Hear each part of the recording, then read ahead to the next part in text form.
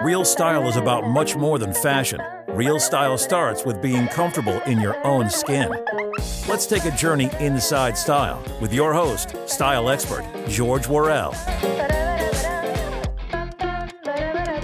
Welcome to Inside Style, DCRadio.gov, 96.3 HD4. Thank you for tuning in today, and I am welcoming you to Inside Style. Today, we have the pleasure of our guest is Mr. Reggie Van Lee. Reggie, thank you so much for coming. We've not seen each other for years and years, but I have been following you through social media and all of the wonderful things that you do.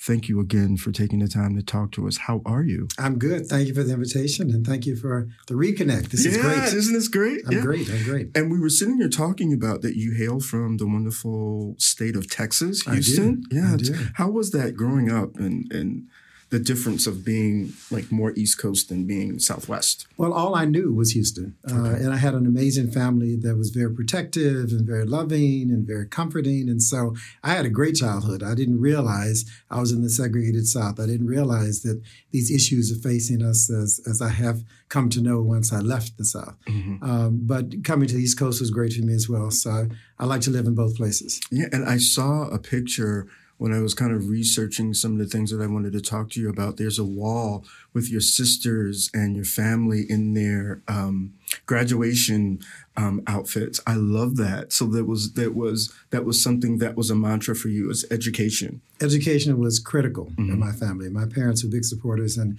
I have 4 older sisters. All of us went to college. All of us have graduate degrees, and that's because our parents put that emphasis on education. And so showing our high school commencement pictures, and we all went to the same high school. Okay. It was important. We were all valedictorians from the high school. Mm-hmm. So this is my parents' influence, yeah. Wow. Okay. So what brought you to the East Coast?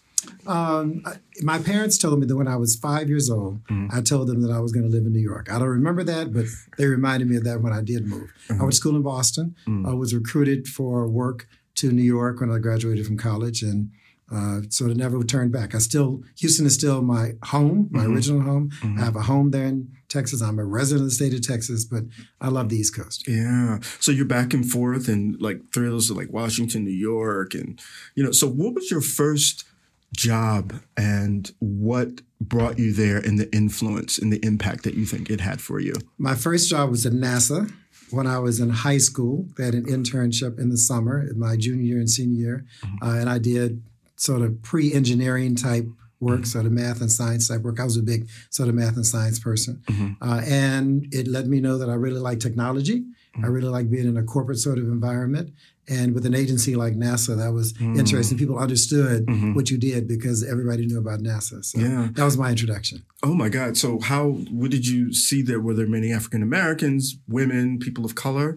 There were not many, but I was part of a program through my high school, which was an all-black high school. So I saw other Black kids there. And I remember the main administrator that we worked with was a Black woman. Okay. So that was important to me. And I grew up in a house with all these Black women. People wondered if my father was there. My father was always there, but having a very strong mother, 4 older sisters who were very strong, the influence of women on me was profound. That and that your father allowed or just accepted and partnered with your mother, being strong and helping to guide. That's something that we don't hear a lot about. And I didn't fully appreciate that until I went out into the world and realized not everyone is raised that way. But my parents really had this partnership going with the kids, and the importance of education and having dignity about yourself and impressing yourself and others in the right sort of way, not in the wrong sort of way, being philanthropic, being religious-based. All of these were things that were core values for my family, and both parents really pushed it. Tell us a little bit about your life in New York once you got started and kind of navigating your way through New York and knowing that meeting people and holding and developing relationships is like 85% of what you do aside from the job. Exactly. And it's funny, I think I sort of stumbled into that approach because I've always liked people. I've always liked to engage with people.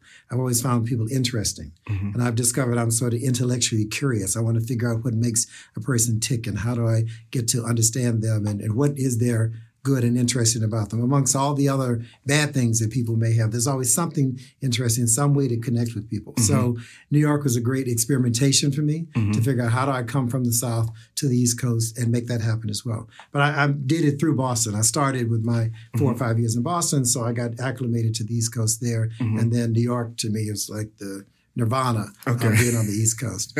But I've enjoyed the interactions. And I find New York so interesting because there's so many different types of people there. You go to a party and you have a corporate person, you have a hairdresser, you have an actor, you have all sorts of people in the room. And that just sort of feeds my intellectual curiosity. So how do you find your niche? Because what I see with you, and I think with many people who have an artistry about them, that there's not one thing that they do. Like my parents work for federal government, and that's what they did until they retired. What, like for our listeners, for young people, we do the Marion Barry Summer Youth Program, and they will be listening. What advice do you give about, finishing college, looking at your degree, the path that you want to choose? Does it have to be straightforward? Can it veer?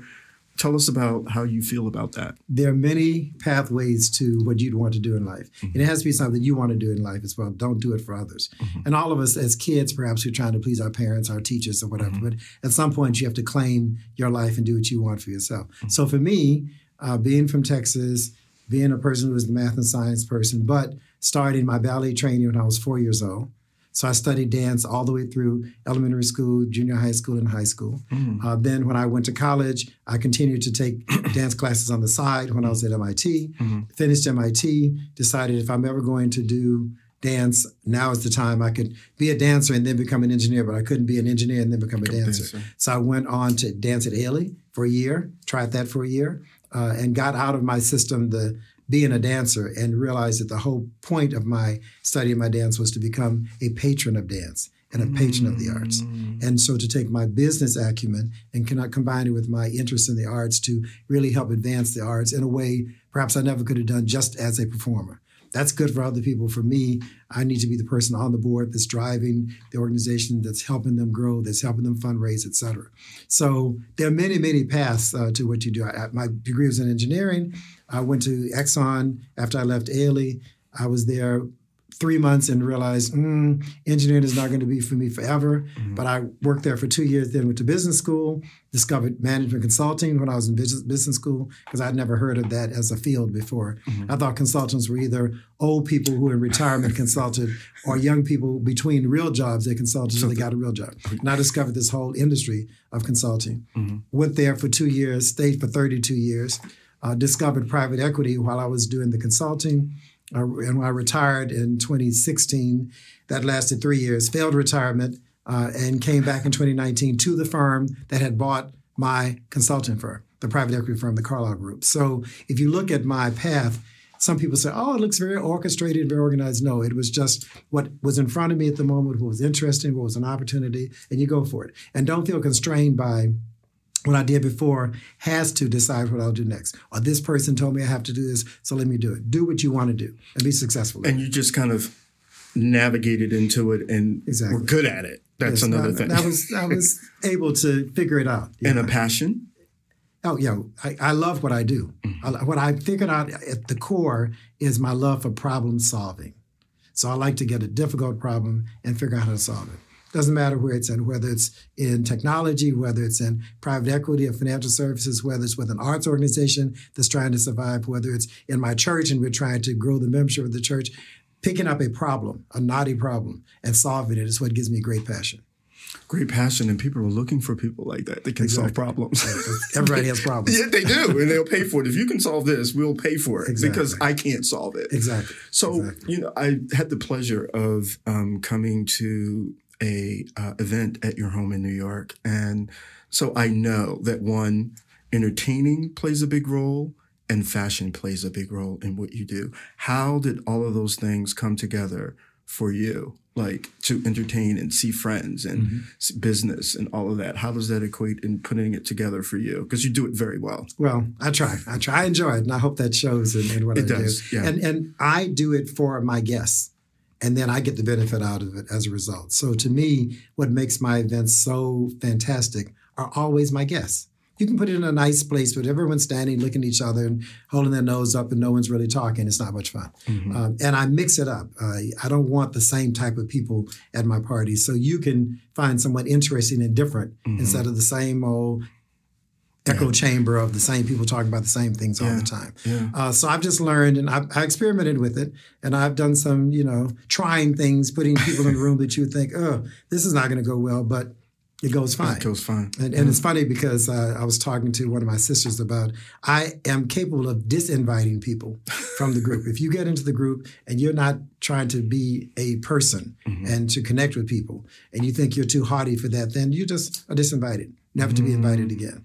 What is that about? Like what, because we see it and not many people talk about it. It's like when we get to a certain level, especially in the African-American culture, like we're both African-American, so that's my expertise. But I think I was always raised that accomplishments means that, one, you give the other person the helping hand and that, you may say something if asked, but there's this class structure that I see that is if you're not doing this or not there, that's not going to work. And I just thought that was bad manners. It wasn't being elevated. How do you feel about that? Well, there was a time when I really was annoyed by, if not angered by people like that. I've come to realize that those people have their issues. Oftentimes it's insecurity that causes them to behave that sort of way. And so instead of being angry with you, I kind of feel sorry for you, right? But sometimes I need to feel sorry for you from a distance. So not in my group. You go over there with that drama that you bring to the table. But people in pain try to cause pain. And so if I'm insecure about who I am, then I'm trying to put you down to make me feel better about myself. And that's human nature. But those people I don't want in my circle. Bring your insecurities and put them at the door. Talk to Oprah. Exactly. So what is your decision-making process? How do you come to make decisions, whether it be where you're going to have dinner or something major in your corporation? Is there one core thing that you have on your decision-making? There are two or three things. One, it has to be interesting to me because I can't deal with a boring life or boring people. So you have to be interested. That doesn't mean that you're rich. Doesn't mean that you're necessarily well-educated, but interesting people. And I find interesting people in different places. And I like a little bit of a risk as well. I mean, I get turned on by, you aren't supposed to do this, and I can do it anyway, right? I am more encouraged by the haters who say you can't do stuff, and I do it because they say I can't do it. And I tell the story that when I went to college, I went to an all-black high school in Houston, Texas, and I applied to all the Ivy schools, MIT, Harvard, Princeton, Yale, Stanford, et cetera, and got into all the schools. And my senior counselor, who was a black woman, called me out of class to her office. I assumed to congratulate me on all these offers I had. And she proceeded to tell me how she'd hate for me to go to Boston and embarrass myself and waste my parents' money, that perhaps I should go to a local school where I could compete. She was being a hater. And I, being a polite young person, thanked her for her advice, but I had people around me that encouraged me to go and do it. And so when I graduated from MIT, she was still in my high school. And I went back and showed her my diploma, right? And she started to apologize. And I said, no, you don't realize how much you encouraged me, because when I did not want to stay up late and study, I could hear you in my head saying I didn't belong there. I was determined to make that not true. So I tell people, haters have a purpose in your life. But their purpose for me is to do what the haters said I can't do. So those are the things that encourage me. When I'm learning something, where it's interesting, where it's a challenge, and where I'm breaking through barriers that I wasn't supposed to.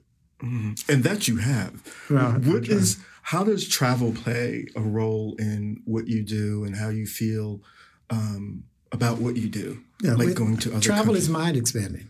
I mean, because you realize that there's a whole world out there that has different cultural idiosyncrasies that find things interesting in different sort of ways. And so you can be locked in your sort of stringent way of living, and you can realize there are many ways to live a life and many ways to enjoy life. So, and I enjoy experiencing the cultures of people. I do a birthday party each year out of the country. I've been doing it since 1986. And I make sure that we don't just go to the 5-star hotel that could be anywhere.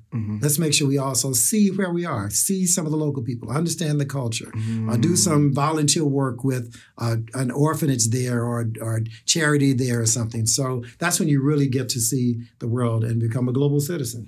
Really? What's the most fantastic place that you think you could either live or go back very frequently? Well, Paris is the city that I love the most in the world. But I don't know if I want to live in Paris because I kind of like the notion of it being an escape, not a place where I'm living.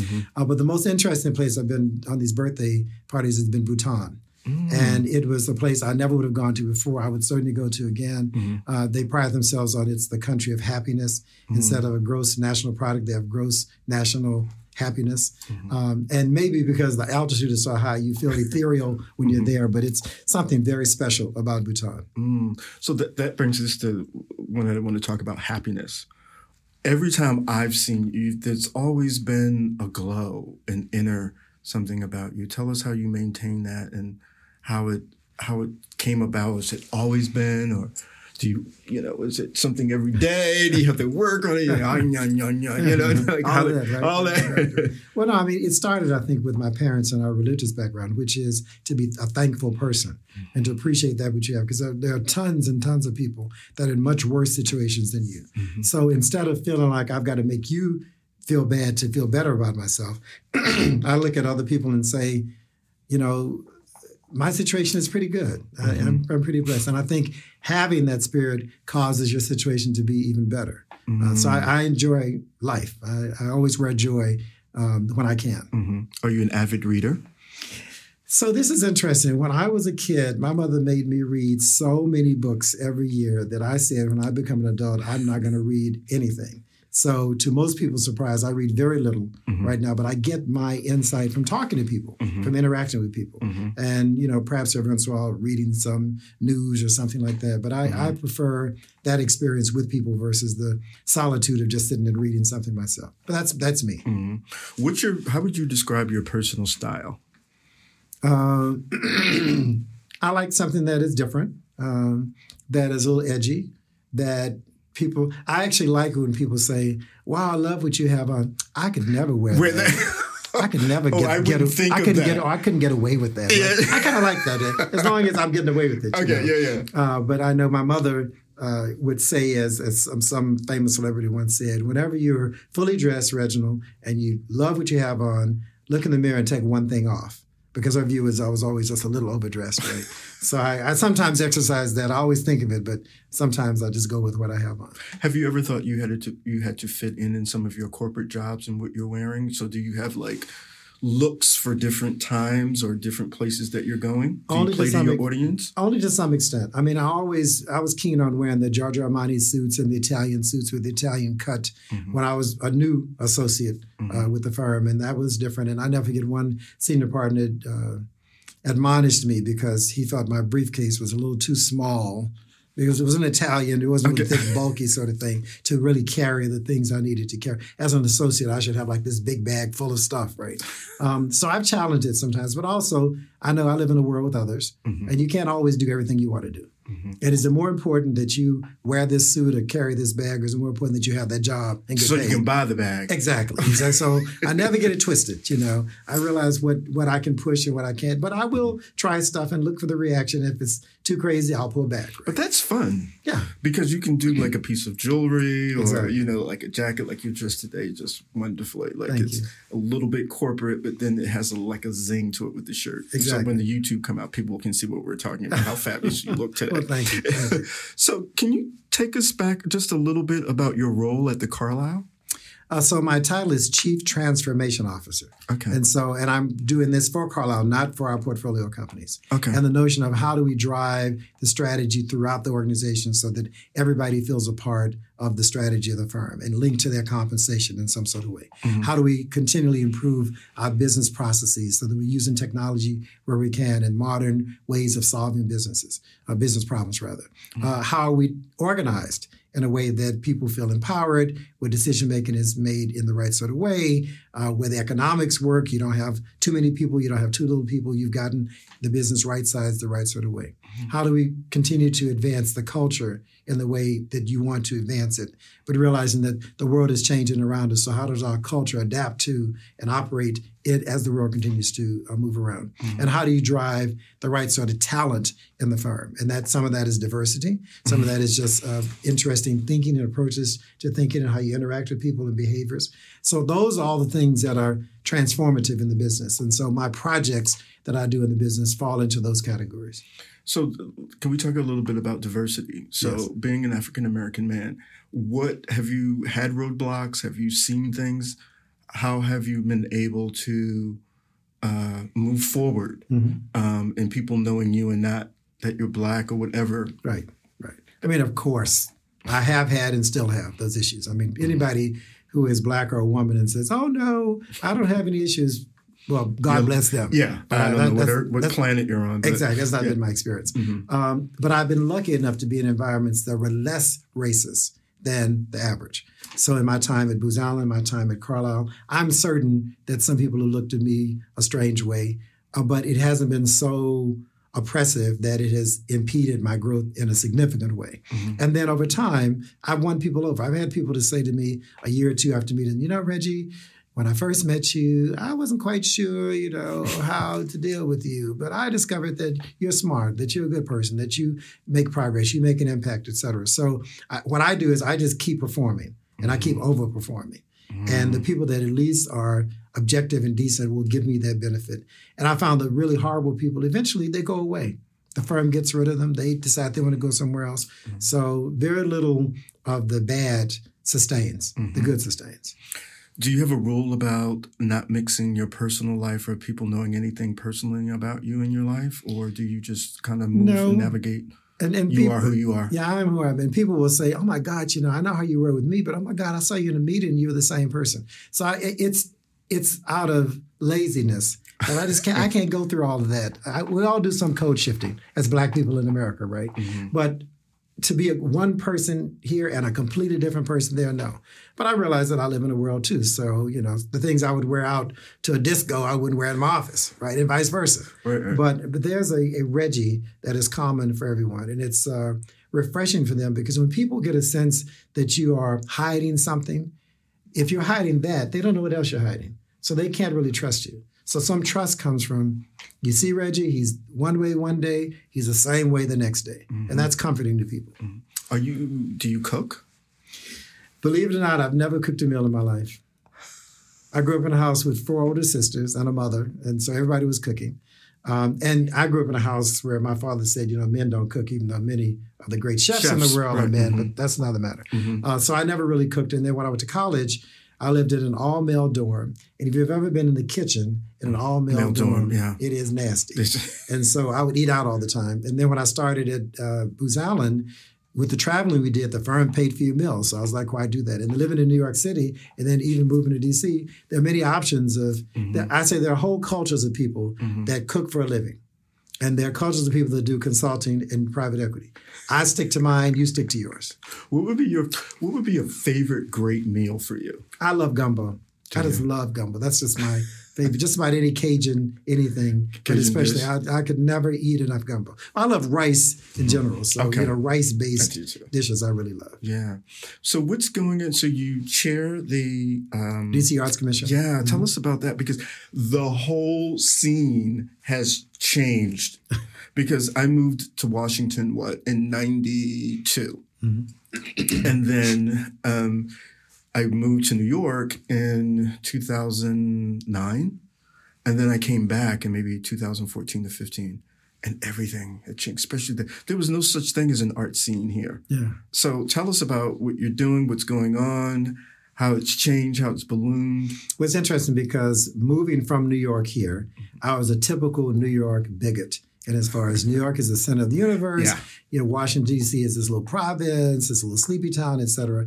And gradually I started discovering the burgeoning art scene here in the city and the amazing talent that's here in the city, but how it doesn't get the recognition that it deserves. So my goal with the Arts Commission is to nurture the whole arts ecosystem in Washington, D.C. The artists, the theaters, the arts organizations, the constituents that enjoy the art. And my goal is for every Washington, D.C. resident in some form or fashion to feel the transformative power of the arts, whether you're participating in it or you're just observing it or something. But that's a lofty goal, but that's my goal. And I think we're making some real progress there. One of the challenges that we had was there are whole populations of people that have been kept out of that art scene because of the cost, because of an inability to have access, et cetera. And so we're trying to lower those barriers. We're trying to add real equity and diversity and inclusion and belonging to the work we do at the Arts Commission, and to fund organizations and artists that can help with that progress. Because art plays such a great role in one's life, to have that expression. I don't know anybody that doesn't have an affinity for art. Right. Even if it's like my father, who goes out in landscapes and does all of these wonderful projects outside. That's art. Right, exactly. Do you know what I mean? Exactly. The people don't know it. So the Arts Commission is doing that, is reaching out. They're meeting people where they are, like with Go-Go and all the things that are just unique to Washington. Exactly. Yeah. Exactly. And not making it colorized. So we're seeing all of a mixture. Exactly. And that was another thing. Like New York was a melting pot. Oh, yeah. So you could go to the Village, or you could go, you could have Korean food. That was one of the things that attracted me to New York. But now Washington is now a foodie town. Exactly. So do you have favorite places that you like to go, like areas like the Wharf? Or I like all over the city. I mean, because there's different flavors, not only to the food, but to the environment, that and the people in the room.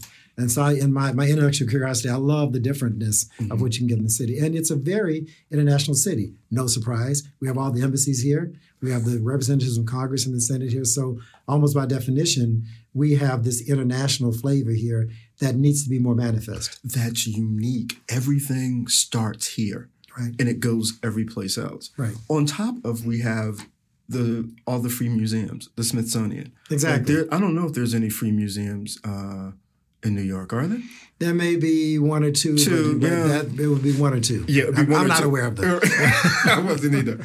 But it's all of these things that one can do for free. And I think it helps if we can get our young people, and I want to get your thoughts about that, get our young people involved in art and get them in culture and the things that are going on, because they may not know that they have those talents. Yes. How do we do that? How do we reach out to? It's a particular challenge now as opposed to when we were coming up, because we had art in our schools. Yeah. And now there are many schools that don't have art. The budgets say cut that out. The kids can't get a job in the arts field, so the school focuses on things where they can get jobs. And so the wealthier schools, where the parents can put up the money, will have an art program. But many communities don't have art programs. So that touch with the art that we had as kids that caused us to understand the value of it, a bunch of these kids don't have it. So through funding programs, bringing programs into the schools, creating summer arts summits for kids, these are ways we're trying to do it. That's the whole education committee, Arts Education Committee, up as a part of the Arts Commission. And so we're really trying to get out there and touch the kids and expose them to what there is available for them. I'm surprised at the number of residents of D.C. that will tell me they've never been to the Kennedy Center. Never been. And for many, they felt that it was this foreign place that they're not supposed to go to. Yeah. But there's a lot more that I'm a trustee at the Kennedy Center, so I'm a fan of what we do and how we are trying to reach communities that hadn't been reached before. And the reach, the new part of the Kennedy Center is very open and inviting and inclusive, and that's an effort for us to bring the community to us and go to the community as well. We've been talking with Reggie Van Lee. Reggie, thank you so much. Where can our listeners contact you? You on Instagram? Or? I'm on Instagram, Reggie Van Lee. Reggie Van Lee. Yes. Well, this has been a pleasure. I want you to come back and finish our discussion. We've been talking to Mr. Reggie Van Lee. Thank you for tuning in to Inside Style, DC Radio 96.3 HD4. And I'm your host, George Worrell. And remember, real style starts with being comfortable in your own skin. See you next time.